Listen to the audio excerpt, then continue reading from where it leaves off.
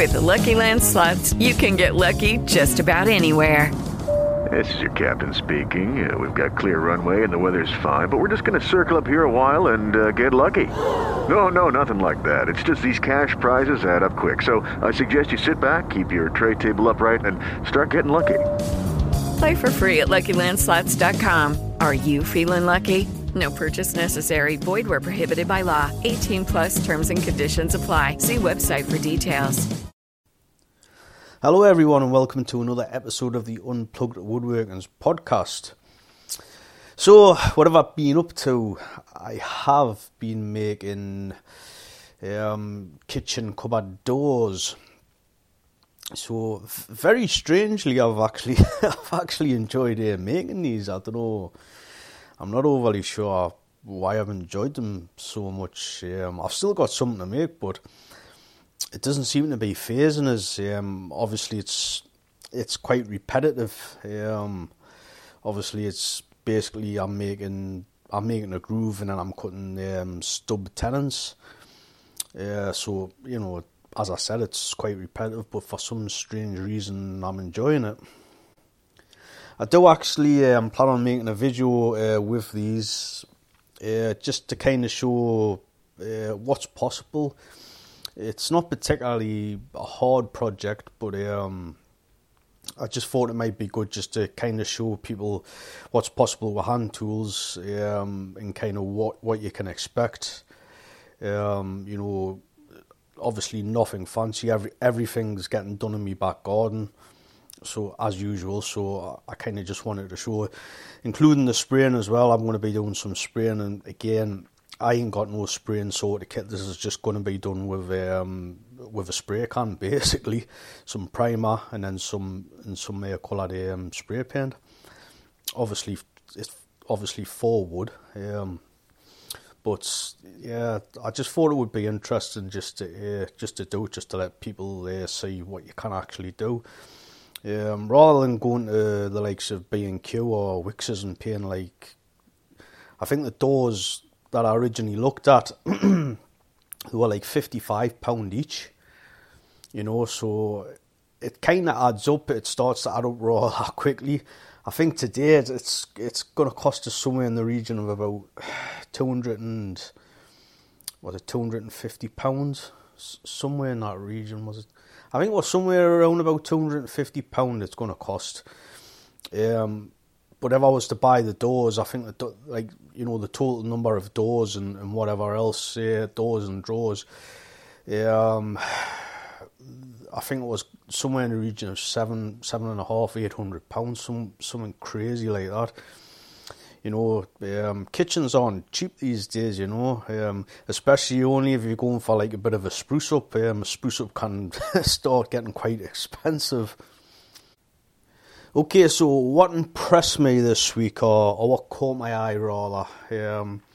So this was a post by, I don't know if I'm pronouncing this properly, I'm going to try, Sin-Q Port Woodworking. I'm going to leave a link for this, just interesting to see it.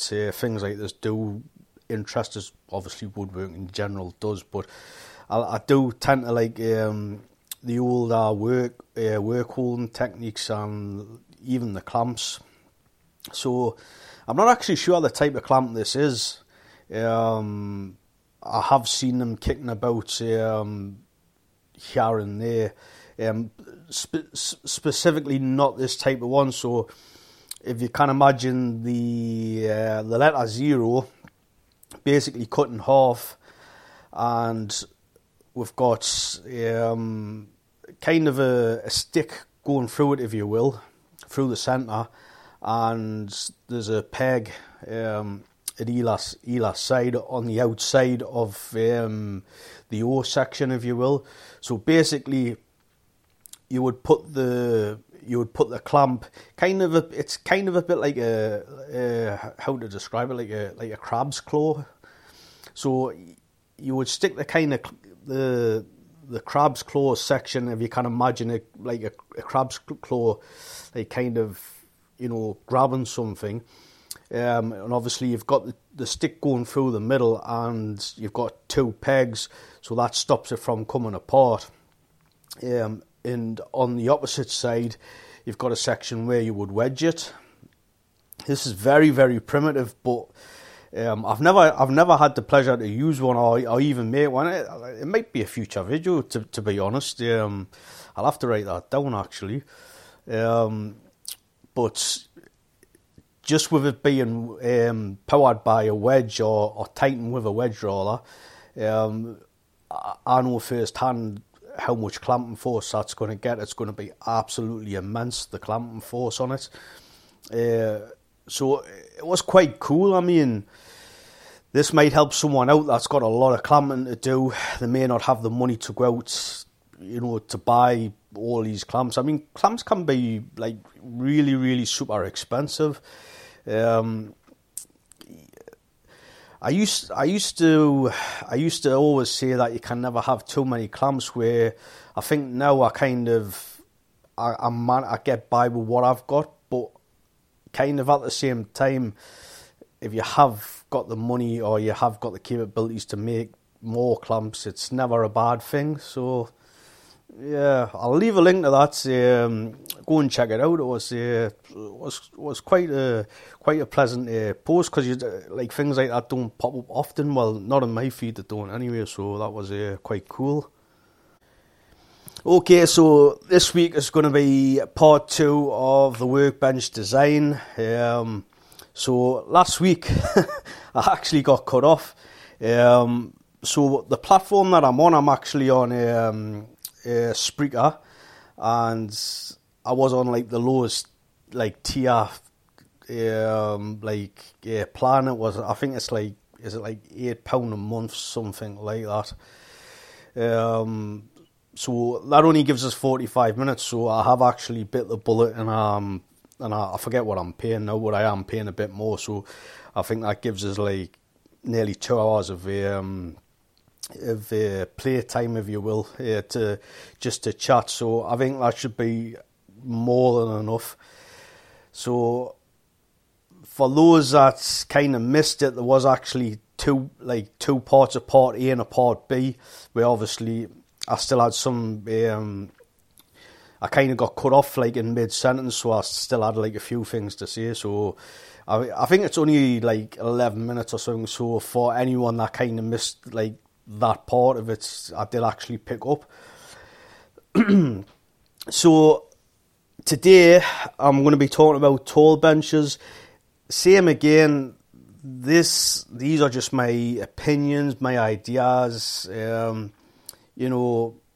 Don't take them so seriously, if you will, because some people like tend to get a bit carried away with things I say, and kind of think I shouldn't be saying certain things. But as I said, and I'm going to reiterate this, these are just my own opinions, my own ideas.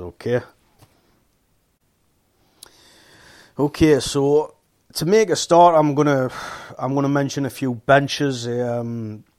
These are kind of benches that I like. Obviously, there is a lot of benches, and there's like you've got your bog standard ones that are quite well known, ones that aren't so quite well known, and you've got everything in between. That's people like myself just kind of mix match and have their own little ideas and make them. I dare say that there's a lot of good benches, in people's backyards and people's sheds, and the line there undiscovered. There's a lot of clever people out there. So, in the coming years, I would imagine that's you'll start to see a lot of great benches. Coming out, not so much the mainstream ones, So I think people are getting a little bit creative now, aren't they? I think hand tool woodworking is kind of trying to make a comeback, if you will. I mean, a couple of years ago, or even maybe a year ago, I was kind of. It is Ryan here, and I have a question for you. What do you do when you win? Like, are you a fist pumper? A woohooer, a hand clapper, a high fiver. I kind of like the high five, but if you want to hone in on those winning moves, check out Chumba Casino. At ChumbaCasino.com, choose from hundreds of social casino style games for your chance to redeem serious cash prizes. There are new game releases weekly, plus free daily bonuses. So don't wait. Start having the most fun ever at ChumbaCasino.com. No purchase necessary. VGW Group. Void where prohibited by law. See terms and conditions. 18 plus. I wouldn't say worried, but you know, it kind of seemed like a real shame. It kind of seemed like hand tool woodworking was kind of like dying out, if you will. You know, there wasn't a lot of people interested in it, and you know, everyone. I still even get the comments now. It's like, why don't you just use a circular saw? Yeah. Why don't you just use a router? Yeah. Why don't you just use a mortising machine? You know, things like that. I mean, I kind of see where the people are coming from when they say like things like that. I totally get where you are coming from. For anyone that's said it to us and maybe listening, or you know, whatever, I totally get that. But like for me, I just like working with hand tools. I really like. It's just so peaceful. You know, and another thing I like, I can basically take my bench and my tools and I can like make furniture just about anywhere as long as the environment's like half decent, meaning, you know, the weather's okay, you know, and I'm happy to do so. So some of these benches, some of the more noticeable ones that people can relate to. So you've got a Nicholson style bench. That's kind of like a U bench, or rather the top's usually in a U shape. So you've got the top section, and you've got two aprons either side of it.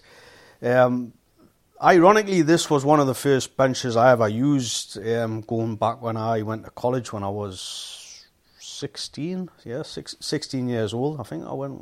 I was 16. So I can't remember the dimensions of it, other than the fact that it was intended for two people to use it. So this had the basic Nicholson style frame. Underneath, it had an enclosure where things were locked away. Obviously, this was a college, so you know, you had all bits and bobs in there. It was, you know, it was quite a decent bench. You know, there was a lot of benches, and they had like two record vices. You know, one either side,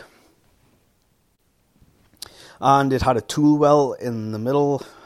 I don't like tool wells in the middle.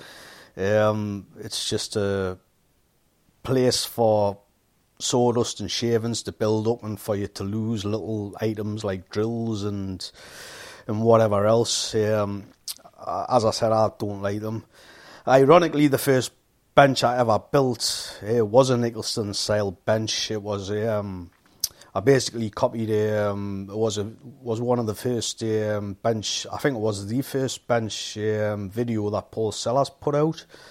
So I kind of like basically followed Paul. I put a tool well in it, but as I said, I just really don't like the tool wells for the reasons I've just stated. I think it was a couple of years ago, I built a Nicholson style bench, and I left the tool well out, totally done away with that. And ironically, I still haven't used it. I have not used that bench to date. It's currently sitting in my shed, and it's just chock-a-block with junk on top of it, tools and pieces of wood and screws and whatever else on there. And to be honest, it's still not finished because I actually still need to trim the legs on it to bring it down to a better height for myself. Which I still haven't done.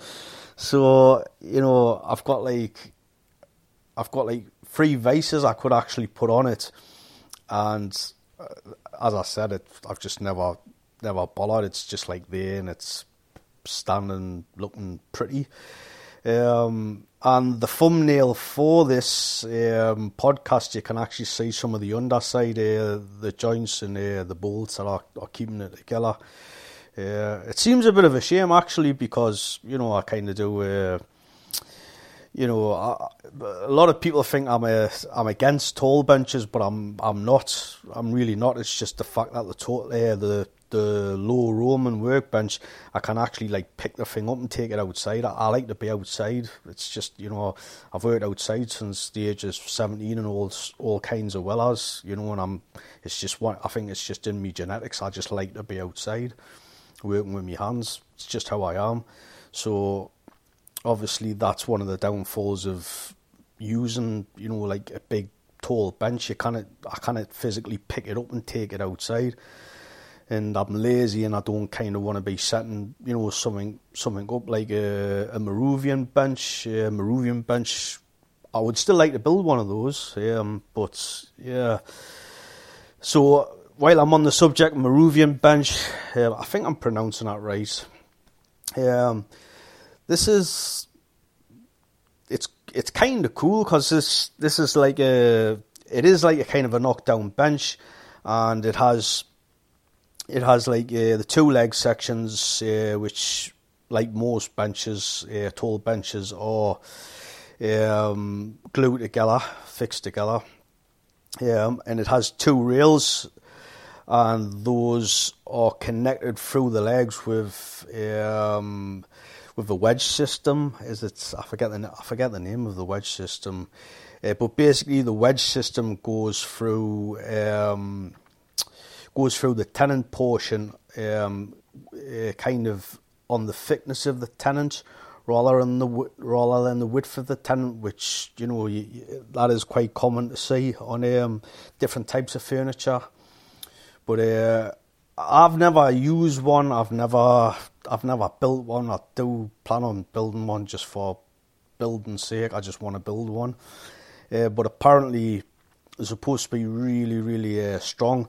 You can kind of see the dynamics of it because you've got the two sections of legs, or the two sets of legs, and they're set on the bevel. I'm guessing maybe 80, 70 degrees, somewhere there. So obviously when you're planing, just see your edge planing, where just see you've got it on the edge of the bench, you've got it in the vise.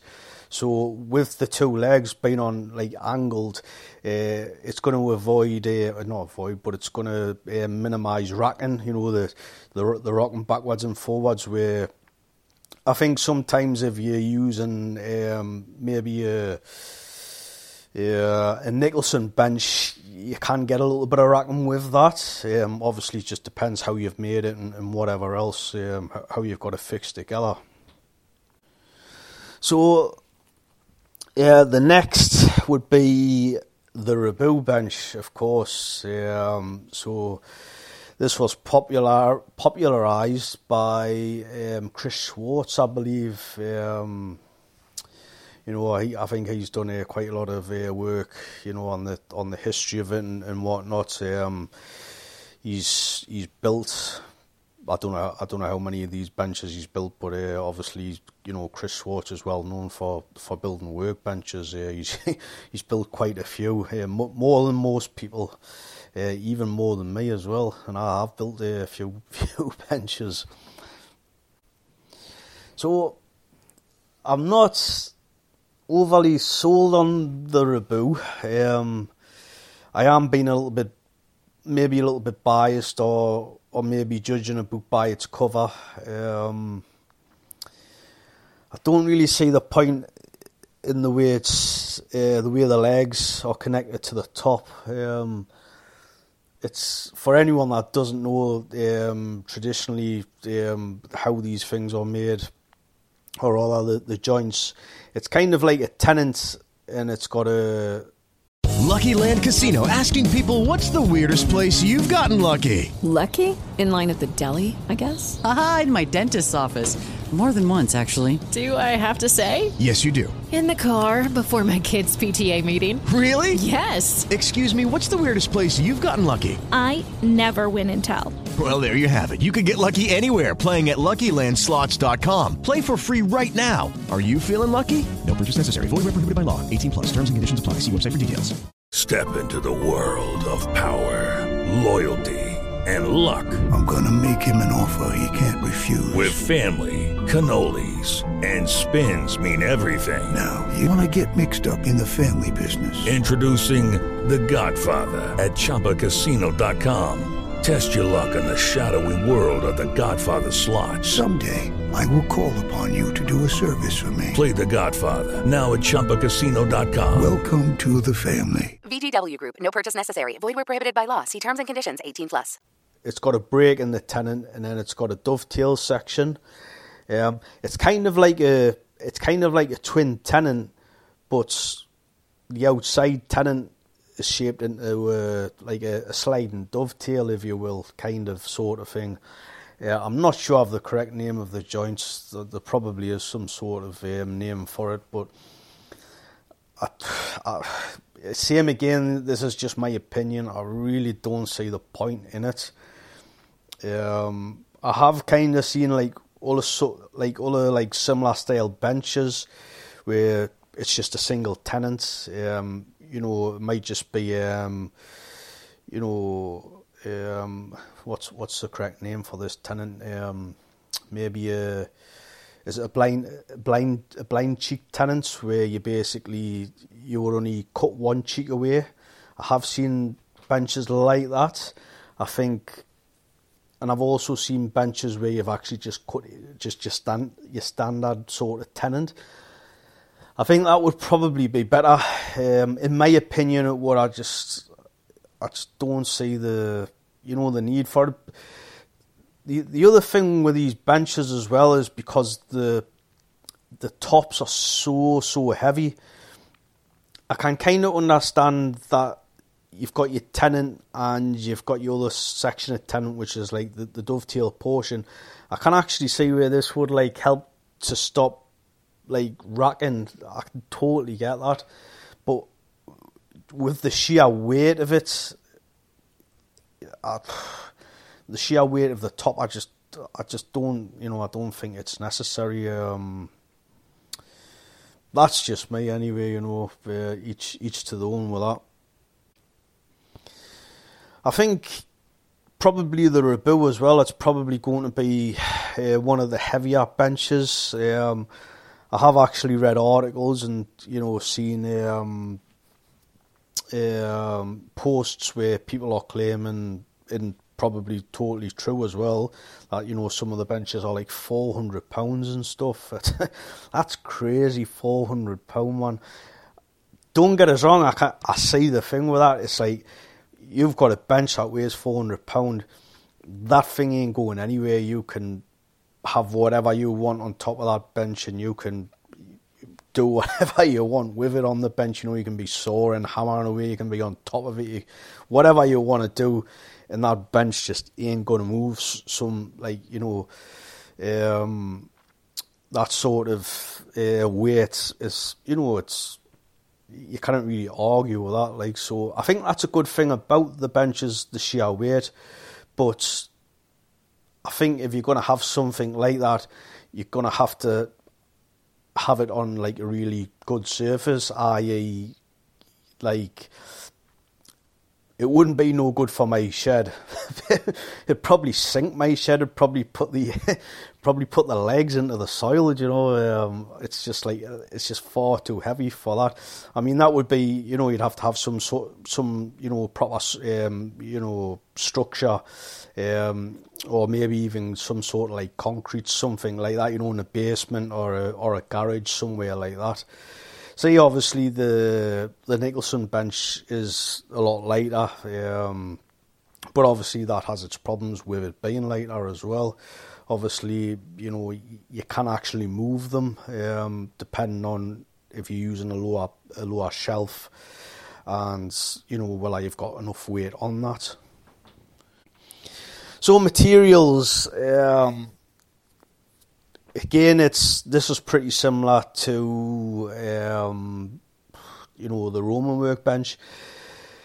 So the tall benches I've made, I've always just used white pine. That's like spruce construction, like grade material.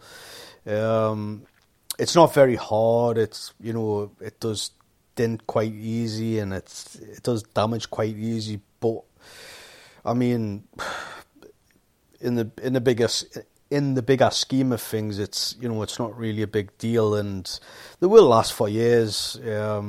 I personally think if you're able to, especially with a taller bench, use something a little bit harder, maybe some beech, some ash, oak, something like that.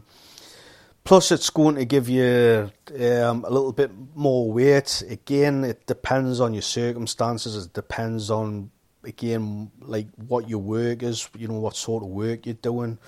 I think regarding benches in general, whether it's a low bench or a tall bench, you should always be thinking, what am I going to be using it for?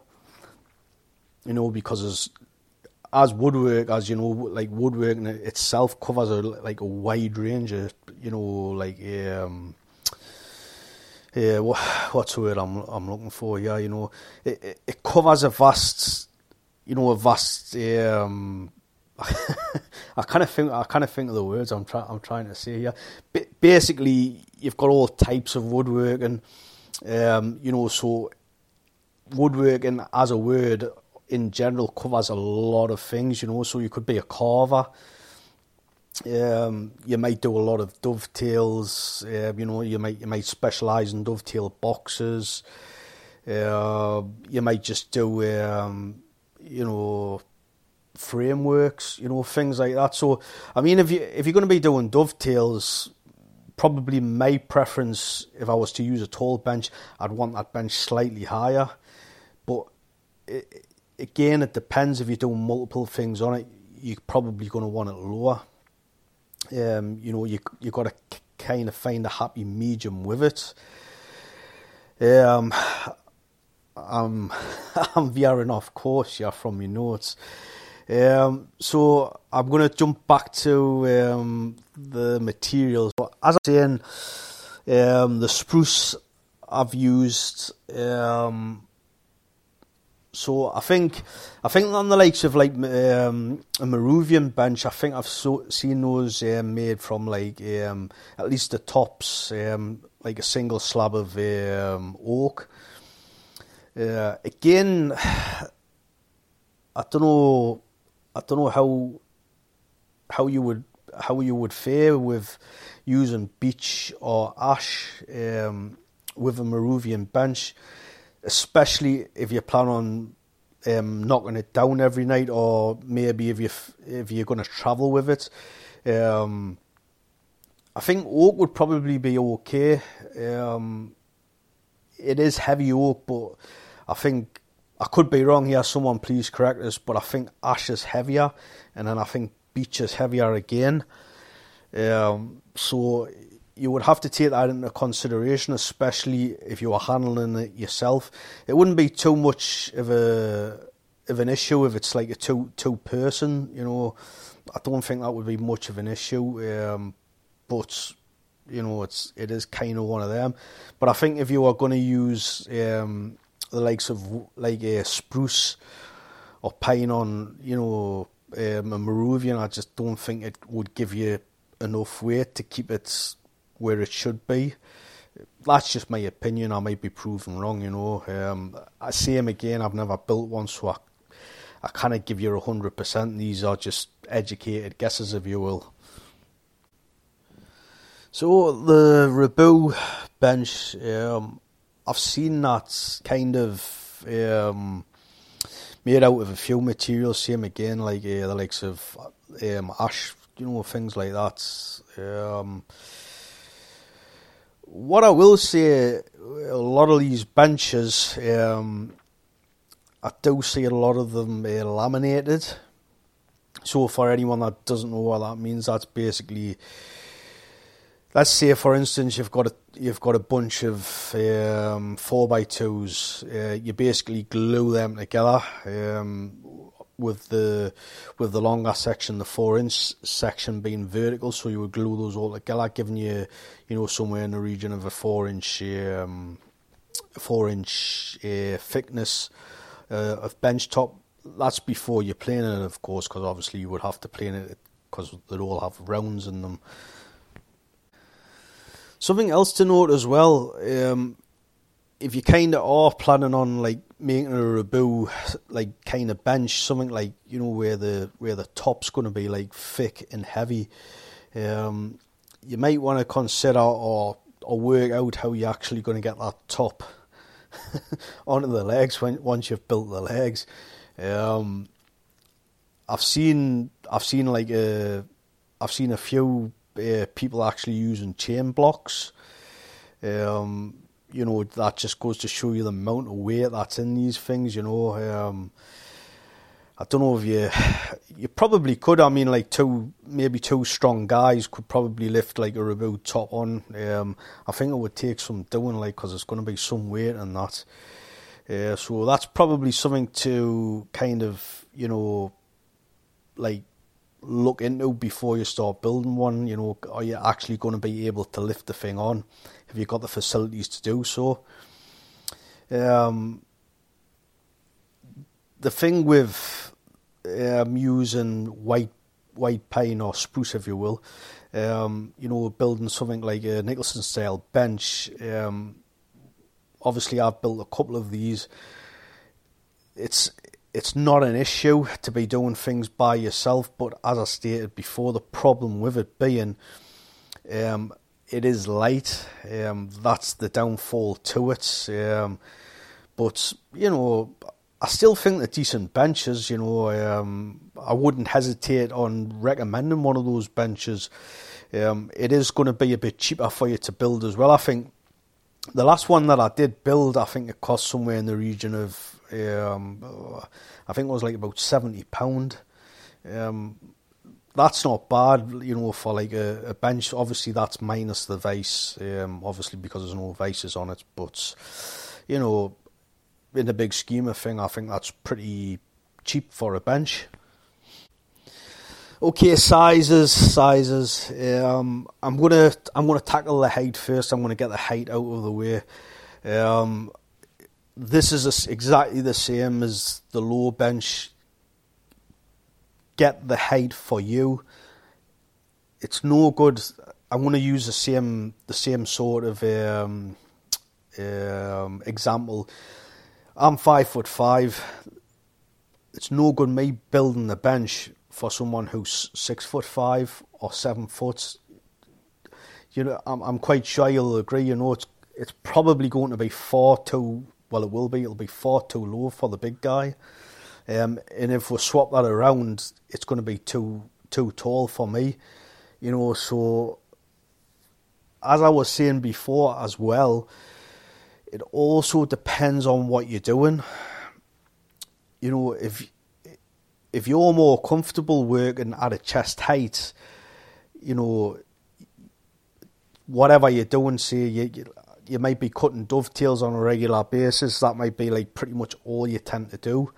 That's what you might like solely have, the bench for cutting dovetails. I can't really see that happening, but just as an example, you might just want to have it that little bit higher. I'm not saying don't have the bench at the height of your chest, but obviously, you want to have it a little bit higher than you would normally have it. And it's the same again. It's like kind of like a rule of thumb. Make it taller than you need it. Try it out a little bit, and you should, whatever work you're doing, you should know straight away. You should think, no, that's far too high for me, and just cut a little bit off the feet as needed, off the legs rather. Yeah, I know it can be a bit of a faff on. You're going to have to put the bench on its, on its side and, cut the legs. But I think this is going to be the best way, for you to find a nice height. Because if you cut it too low, you can't really add those back on because it's, they're just not, it's not going to be good, and you don't really want to be remaking the legs, so it makes perfect sense to make it taller than you need it and just cut it down, take a couple of inch off at a time, that's what I would recommend with the low bench and the tall bench. But it's same again. It really depends on what you're doing.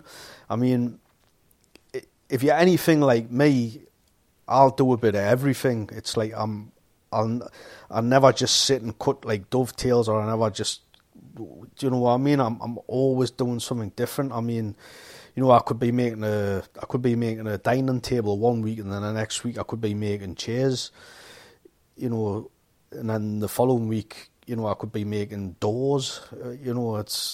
I don't like, I just, I do like a lot of, not a lot, but I do a mixture of things, but at the same time, it is common for people to, have a specific kind of workflow that they do, like a carver's pretty much just going to carve the majority of the time, so you've got to take these things into consideration.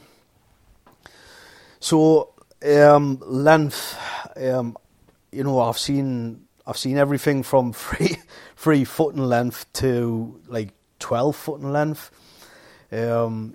I think the biggest one I have seen is about 12 foot. I might be wrong in saying 12 foot, but somewhere around 12 to 10 foot long. And that is the workbench I've seen in the Mortise and Tennant magazine, I believe. It's some monster of a bench. It's like, it's enormous. But I kind of see I can kind of see not the need for it, but the what's the word I'm looking for here? It's just good to have a bench that long. If you've got the room and you're doing multiple things, and you've got the need, or all that, it's just easier for you to have more bench space. Let common sense prevail and just make a nice long bench. Or if you can't make, a long bench, have a couple of benches stuck together. Obviously not literally stuck together, but butt them against each other end to end. But going back to the shorter one, like a 3 foot bench, that might be perfect. That might be all you need that for. That you might actually build a bench, like a little 3 foot bench specifically for something. It might be like a little carver's bench, something like that. So you do have to kind of take these things into consideration. But it's the same. It's the same with the sizes. Also, when you're taking like that into consideration, like what you're going to be using it for, you've also got to take in the physics of the thing as well. So if you're going to make it, for argument's sake, let's just say like a 3x3, that's going to be more susceptible to, basically rocking about. If you're going to start planing on that, just say you might need to do some sort of planing on it. It might be once in a blue moon you might need to do this planing, but you need to do planing. It's going to have the potential more to rock about. So you're going to, Lucky Land Casino, asking people, what's the weirdest place you've gotten lucky? Lucky? In line at the deli, I guess? Aha, in my dentist's office. More than once, actually. Do I have to say? Yes, you do. In the car before my kids' PTA meeting. Really? Yes. Excuse me, what's the weirdest place you've gotten lucky? I never win and tell. Well, there you have it. You can get lucky anywhere, playing at LuckyLandSlots.com. Play for free right now. Are you feeling lucky? No purchase necessary. Void where prohibited by law. 18+. Terms and conditions apply. See website for details. Hey guys, it is Ryan. I'm not sure if you know this about me, but I'm a bit of a fun fanatic when I can. I like to work, but I like fun too. It's a thing. And now the truth is out there. I can tell you about my favorite place to have fun. Chumba Casino. They have hundreds of social casino style games to choose from with new games released each week. You can play for free anytime, anywhere. And each day brings a new chance to collect daily bonuses. So join me in the fun. Sign up now at ChumbaCasino.com. No purchase necessary. VGW Group. Void where prohibited by law. See terms and conditions. 18+. that's going to work in both directions on the length and the width, where it's kind of the same sort of thing if it's going to be a 3 foot by 3 foot bench. So you kind of need to take that into consideration. Obviously, the taller you build something, you know, as a rule of thumb, you should extend the footprint of that, the base of that. You know, it just makes it more stable. So that is something to take into consideration. The bench that I've got at the moment, I think that's like kind of somewhere in the region of about 6 foot. I didn't actually measure it, but even I was actually looking at it tonight. You know, like I took a couple of photos just for the thumbnail of this podcast, and I did think to myself, I probably should have made it longer. The irony of this is that I don't use it, and I haven't used it. It's just been sitting there for however long. But still, you know, me kind of just looking at it, you know, I thought I should have made it longer. It's not a big deal. I personally think, you know, like 6 foot's like a good, you know, for someone like me anyway. But same again, it really depends on what you're going to do. I mean, I dare say a 7 and 8 foot. I think an 8 foot would be pretty awesome. I think that's probably, you know, you wouldn't really need to do anything. You wouldn't need anything bigger than that. I really don't think you would. There will be instances where you do require something bigger, but I mean, for the majority of people and the majority of the tasks that you're going to carry out, I think, like, you know, somewhere in the region of like 8 foot long, you know, that's just going to be, you know, I can't see you needing to be any like longer than that. Width-wise, the width of my current one is 2 foot. Is that right? Yeah, it's about somewhere in the region of 2 foot. And it's the same again. This can be anywhere from, like, you know, I think slightly under 2 foot to, you know, 3 foot. It's the same again as well. It depends, you know, the sort of bench you're kind of making. Just to kind of like veer away from traditional benches for a second, you've got the likes of like you know, a Pollock bench. Anyone that doesn't know what a Pollock bench is, it's quite a clever idea. But this is more geared towards like power tools and whatnot. Nothing wrong with that. You know, obviously it's just I'm a hand tool woodworker, so it's not much use to me. But you know, kind of the reason I brought that up is because it's all weird and wonderful. You know, sizes and different things that people have done. They've basically purchased the plans for the bench, you know, and people have turned them into their own thing. So some of the width of these can be, like, you know, quite big. They've also got the capacity to, you know, to be clamped together and stuff, making like a really wide surface area, you know, for you to work on. So just to kind of, you know, hide that in with the mixture, same again, it really depends on what you're doing work-wise. So leg frame construction is next. I've kind of touched on it a little bit earlier. So the last tall bench I made, what I opted for, and I did actually see this. This was the English Woodworker. I have seen it other places, but obviously he refreshed it in my mind, and that's kind of why I done it the way I done it. So basically, you've got your two legs, and you'll have a top rail and a bottom rail. At least you have on a Nicholson style bench, and this is how I constructed mine. So is what I've done overall. I got the idea from the English woodworker, refreshed in my mind. So instead of doing a mortise and tenon joints all the way through, I opted for kind of a dovetail lap joint. So it's like a half. It's only a half dovetail as well. So you have got the two shoulder portions. So you've got the back shoulder portion that's hitting the two legs. You would get that from a normal lap joint, and then you've got the little section of dovetail you've cut out as well. So you've got the shoulder button in there, and you've also, with it being like a dovetail at either side, you've got that little bit of resistance. You know, if there's any, there wouldn't actually be any pulling, but it does kind of help with racking widthways. So that's kind of why I opted for that. Plus, it's a lot quicker. I have the first bench I made.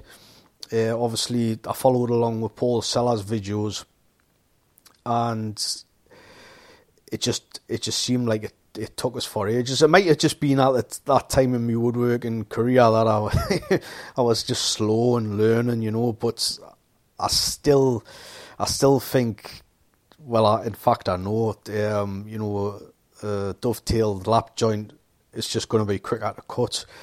You know, cut the shoulders, chisel the majority of it out, and that can be done rather quickly, and get your outer plane, and, you know, just pare it down, you know, nice, quick and easy. You know, for me, it's a no-brainer. And if it's going to do the same sort of thing, I mean, I can't really dispute the fact that if you were going to do a mortise and tenon joint, you know, I think it probably would be stronger. You know, well, it would be. I can't really argue with it.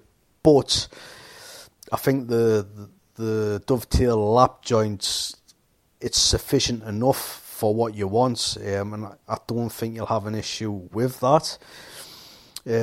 So how I fixed it, I actually fixed it with just glue, and I tapped in a couple of nails, and obviously, you know, that's for both sets of legs. The top rail, exactly the same, other than the fact that it didn't have any material at the top section of it, so there was only making contact at the bottom where the dovetail is, you know. So same again, it's enough, you know, for what you want it for. At least I think so. So with the Nicholson style, you can actually opt to put in a bottom rail. This would be like the length of the legs, basically going in between, from leg set to leg set. You don't really need to do this, but obviously this would add some strength. You don't even need to do it for a shelf, but obviously you can if you want to. This you would find on a Rabou. You would find, you know, a mortise and tenon joint on the Rabous. You know, obviously because they haven't got anything. You know, they haven't got a rail at the top. Obviously, it's just going through, you know, into the top of the bench. You know, so it is obviously important for you to do that sort of construction with those. If you look at the construction of a Maruvian, that probably could be done the same way as I've just described with the legs for the Nicholson style. You know, or you could do some mortise and tenon joints, same again as like the first bench that I made. And obviously with the Maruvian style, you've got that length rail. It's not glued in place. I think it's called a tusk tenant, and obviously this is wedged in, going through the thickness of the tenons. It's same again what I said before. Apparently they're really strong. Once those wedges are in, and obviously I kind of testify to the pressure of wedges. So something to point out as well, on the Nicholson style bench, what I've actually done to the two lots of benches that I've actually made is where the legs come up and they interact with the aprons on both sides. I actually house those in. And what this actually does is this actually helps with racking. Although you have got to be careful, because when you actually do this, when you've constructed your legs, especially if you're using construction, style timber, especially in my neck of the woods or where I live, basically, it's notorious for shrinkage. Obviously, all wood shrinks and gets bigger, shrinks and contracts. But what I find in my area is when you do get the likes of like pine or spruce, anything like that, it'll shrink a lot and then it'll expand only a tiny bit. It'll never ever go back to the size that you originally bought it at. That's just that. Again, that is my experience. Obviously this could be different. Obviously there's people listening from America. There's people, from Spain that listen. There's people from Brazil.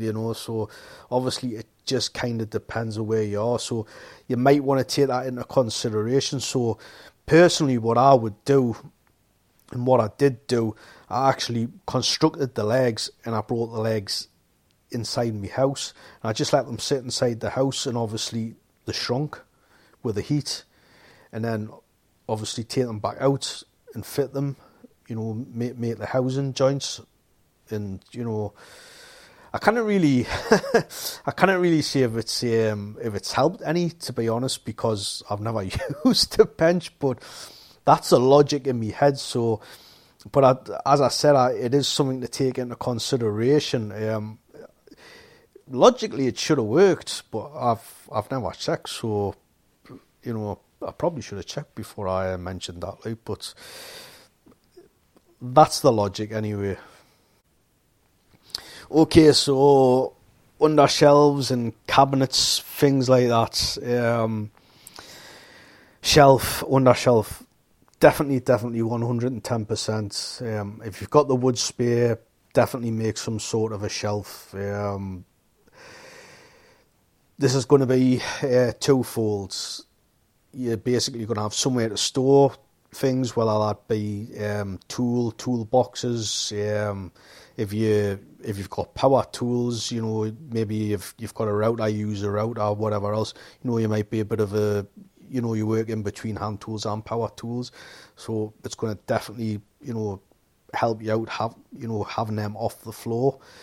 But also, if you are using like a lighter material, like I've described earlier on in the podcast, the likes of spruce, by you putting like material on that, tools and tool boxes and whatever else. Basically, you're adding weight. If you're adding weight, you're going to stop the thing from moving around.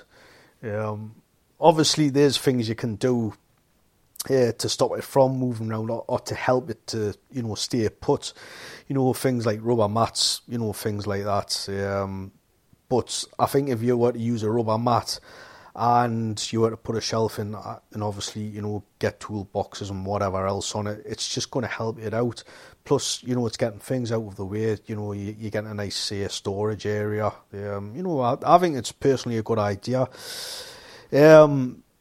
Something else that you could do as well, you could actually kind of make a unit, not a unit, like you could kind of box the legs in, kind of like the same sort of thing that I was talking about when I was at college. they kind of had those. They kind of had the underside of the bench kind of like boxed in, and it had like two doors on it. You know, I think these were just like batten doors. You know, there was nothing like special about them. But obviously, they used to keep them padlocked. I'm sure they used to keep them padlocked. That might be an option, if you want to lock away. You might have valuable tools in there. You might want to, lock them up at the end of the day. Don't get us wrong. I mean, if a burglar's going to burgle you and he's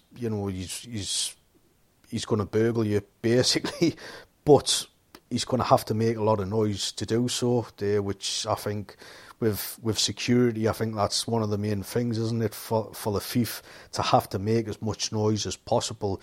And obviously, that's going to alert you. It's going to set dogs barking, possible alarms off, and it's less likely for him to be able to carry out the burglary. It's unfortunate, but people do these sort of things. So that might be an option for you if you feel like you wanted to do that. Something else that I've only ever seen one person do, or at least the first person I was to see, it was actually Paul Sellers. I think at either end of his workbenches, because I think the majority of his workbenches are the ones he uses are like a Nicholson style sort of bench. He actually has two drawers at either side, which is, it's a good idea. So that might be something else you kind of want to incorporate into it. Obviously, same again, it's going to help with the weights. You're going to be able to, put extra weights onto the bench. So, you might need that extra weight. So that's something to think about as well. Okay, so last thing on the list here, because I've really rabbited on a long time now. See, this is a problem, I've updated me plan now, and I'm able just to talk nearly 2 hours now. But I'm going to make this the last anyway, because I felt like I've rabbited a bit too much. So, vices. So, a lot of people think I'm against vices, and I'm really not against them. I love a good vice. A lot of the time I don't see the point in having a vice on a low bench because you've got the peg system that does such a great job. But as I said, I'm not against them. Love benches. I love vices. To be honest with you, if I do actually, when I kind of do plan on making a bigger workshop and have a really bigger footprint, this is solely for the winter time. Obviously, because if I'm in the back garden, it's winter time. It's just it's slippy, it's wet, and sometimes I just can't work out in the garden. So I get pushed into the shed, and the shed's just not big enough. I've got far too much stuff in it, say, for the size of it. So I do plan on making a bigger one, a bigger footprint, basically, of a shed. So if I do that, I can see myself spending a decent amount of money on a vase. So this should just go to show you that I'm totally not against them. I love a good vase. So when I say spending a decent amount of money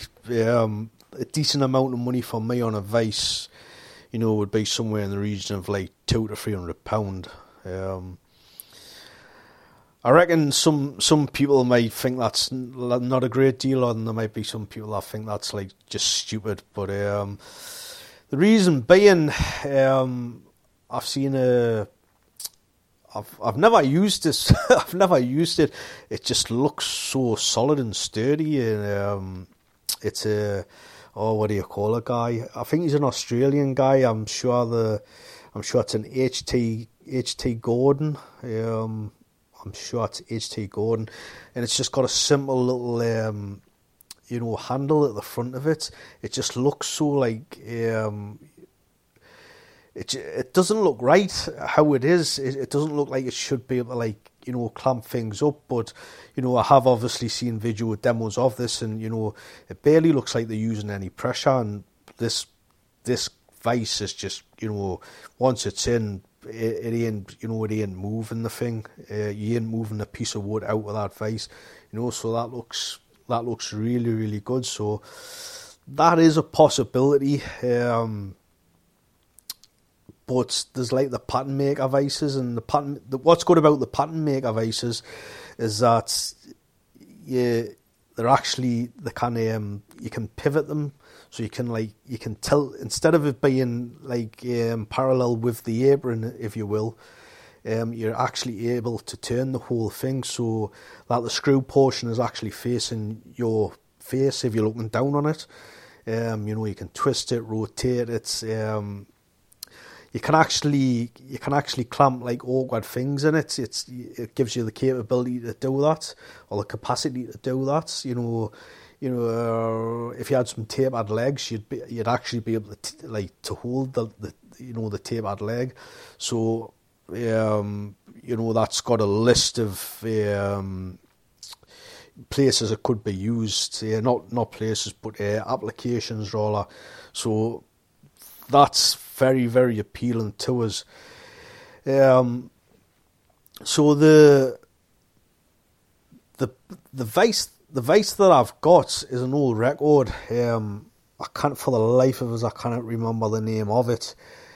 I actually picked this up off a flea market, and I actually carried it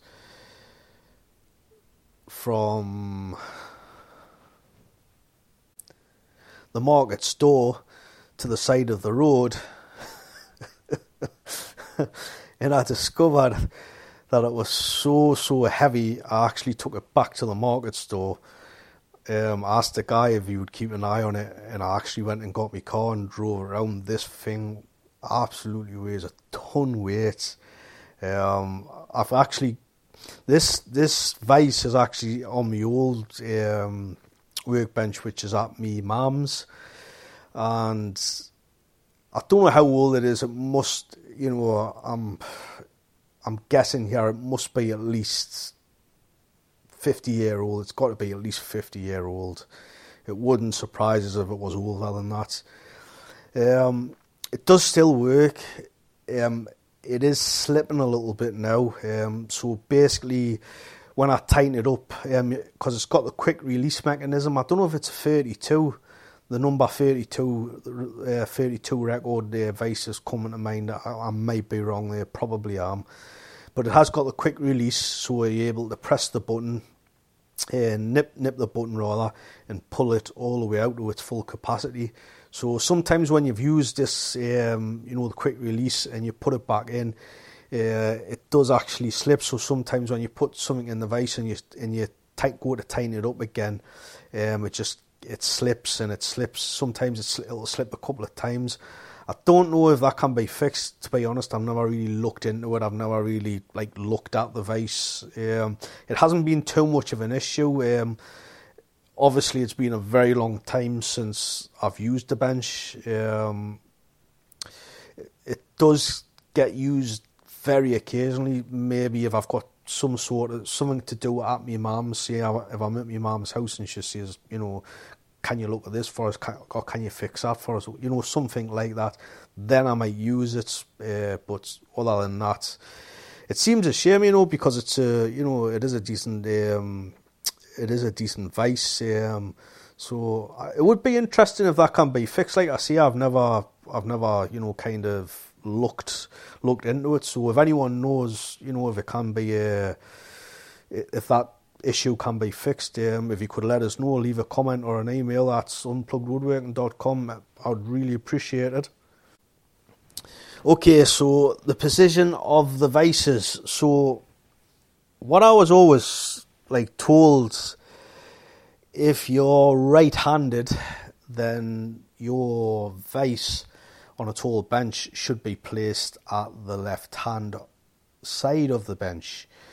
and if you're a lefty, it should be placed at the right side of the bench. Obviously, I've seen the vices kind of being put in the middle of the bench. I don't really see the thing of putting them in the middle of the bench. I do think it should be one side or the other. I think the first bench where the vice actually is, me personally looking at it now, I think it should be positioned more close to the left side of the bench, like more to the edge of it, because it is actually like positioned in. I'm not totally sure how much.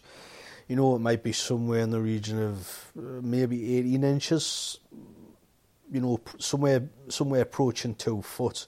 2 foot might be a bit of an exaggeration, actually, but I feel it should be closer, if not on the edge of the bench. Obviously, that's going to be better cutting.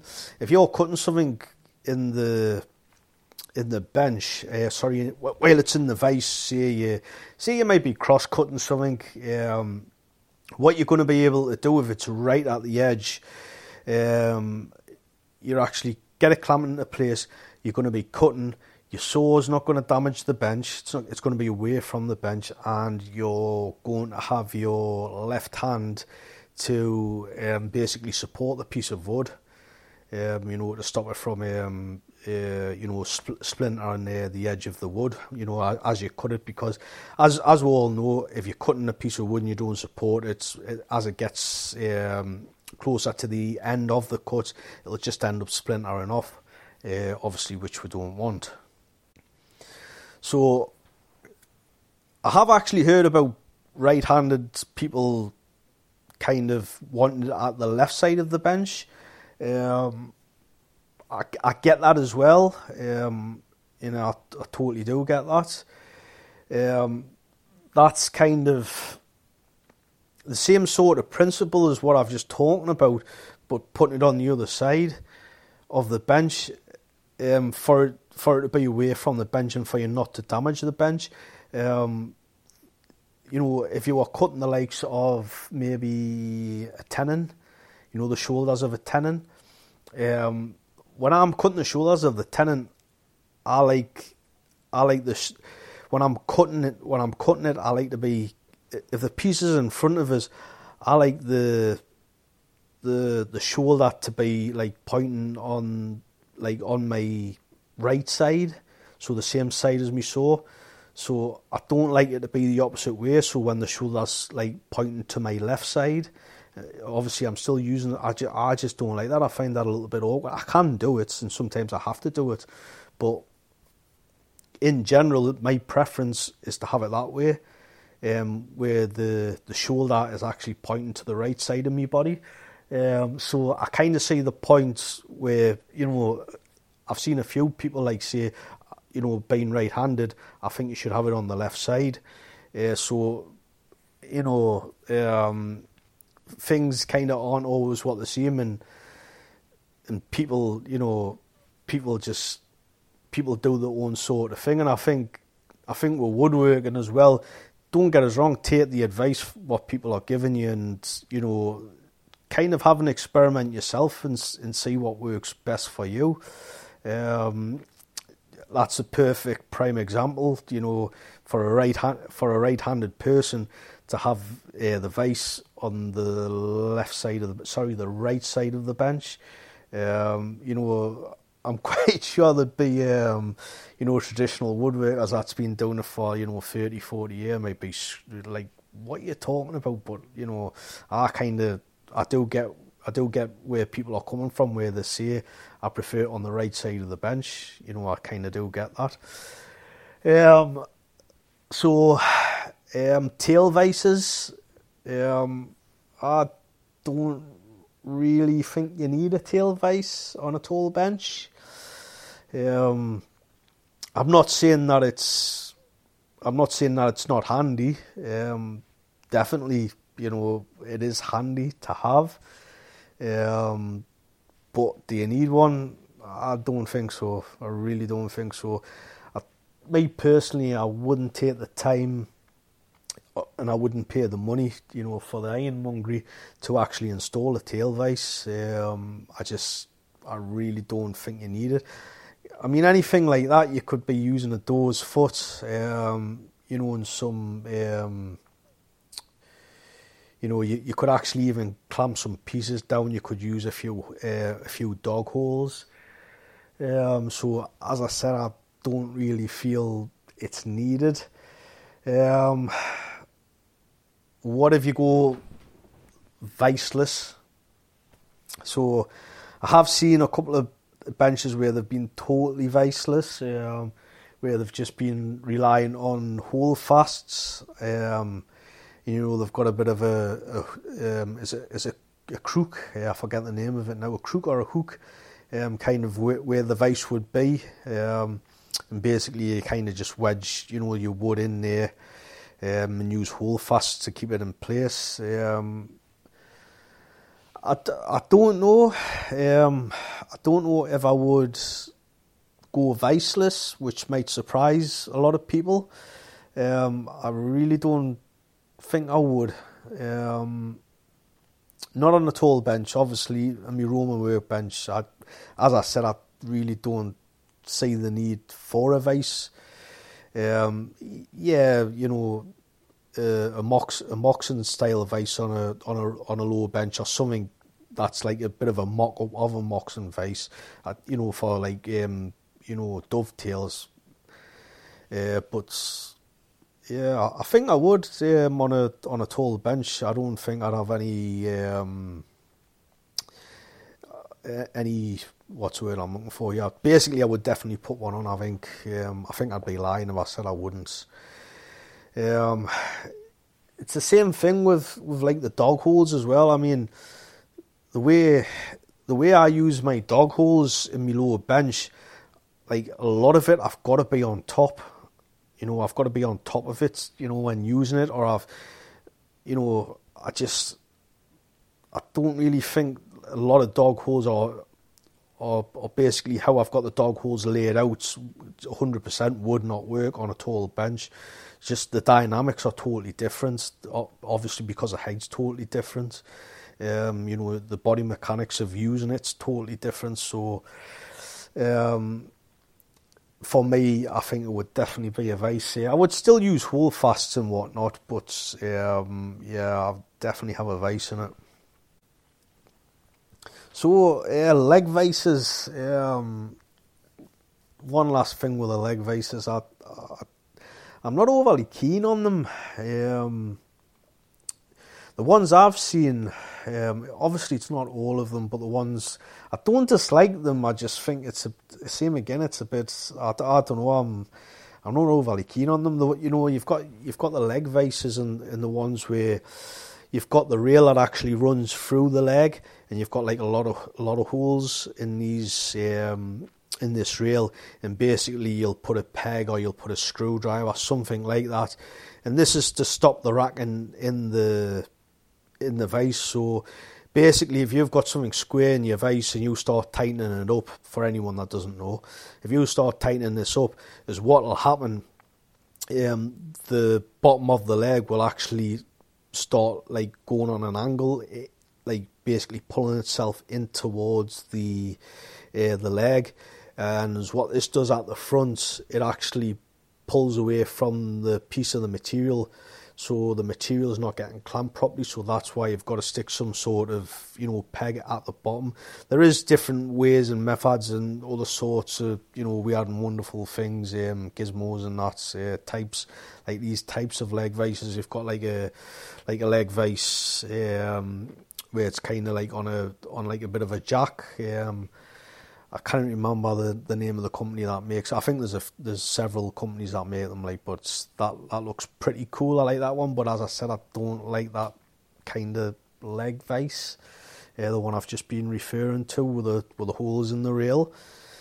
As well, I think I would probably the next, if I actually do make a vise and I make one where it's, I kind of just make one from scratch. I'll buy the screw section off, because you can buy the screw section from Veritas. I've actually got one of them, ironically. That's just brand new sitting there. It's never been used, so I should really make use of it.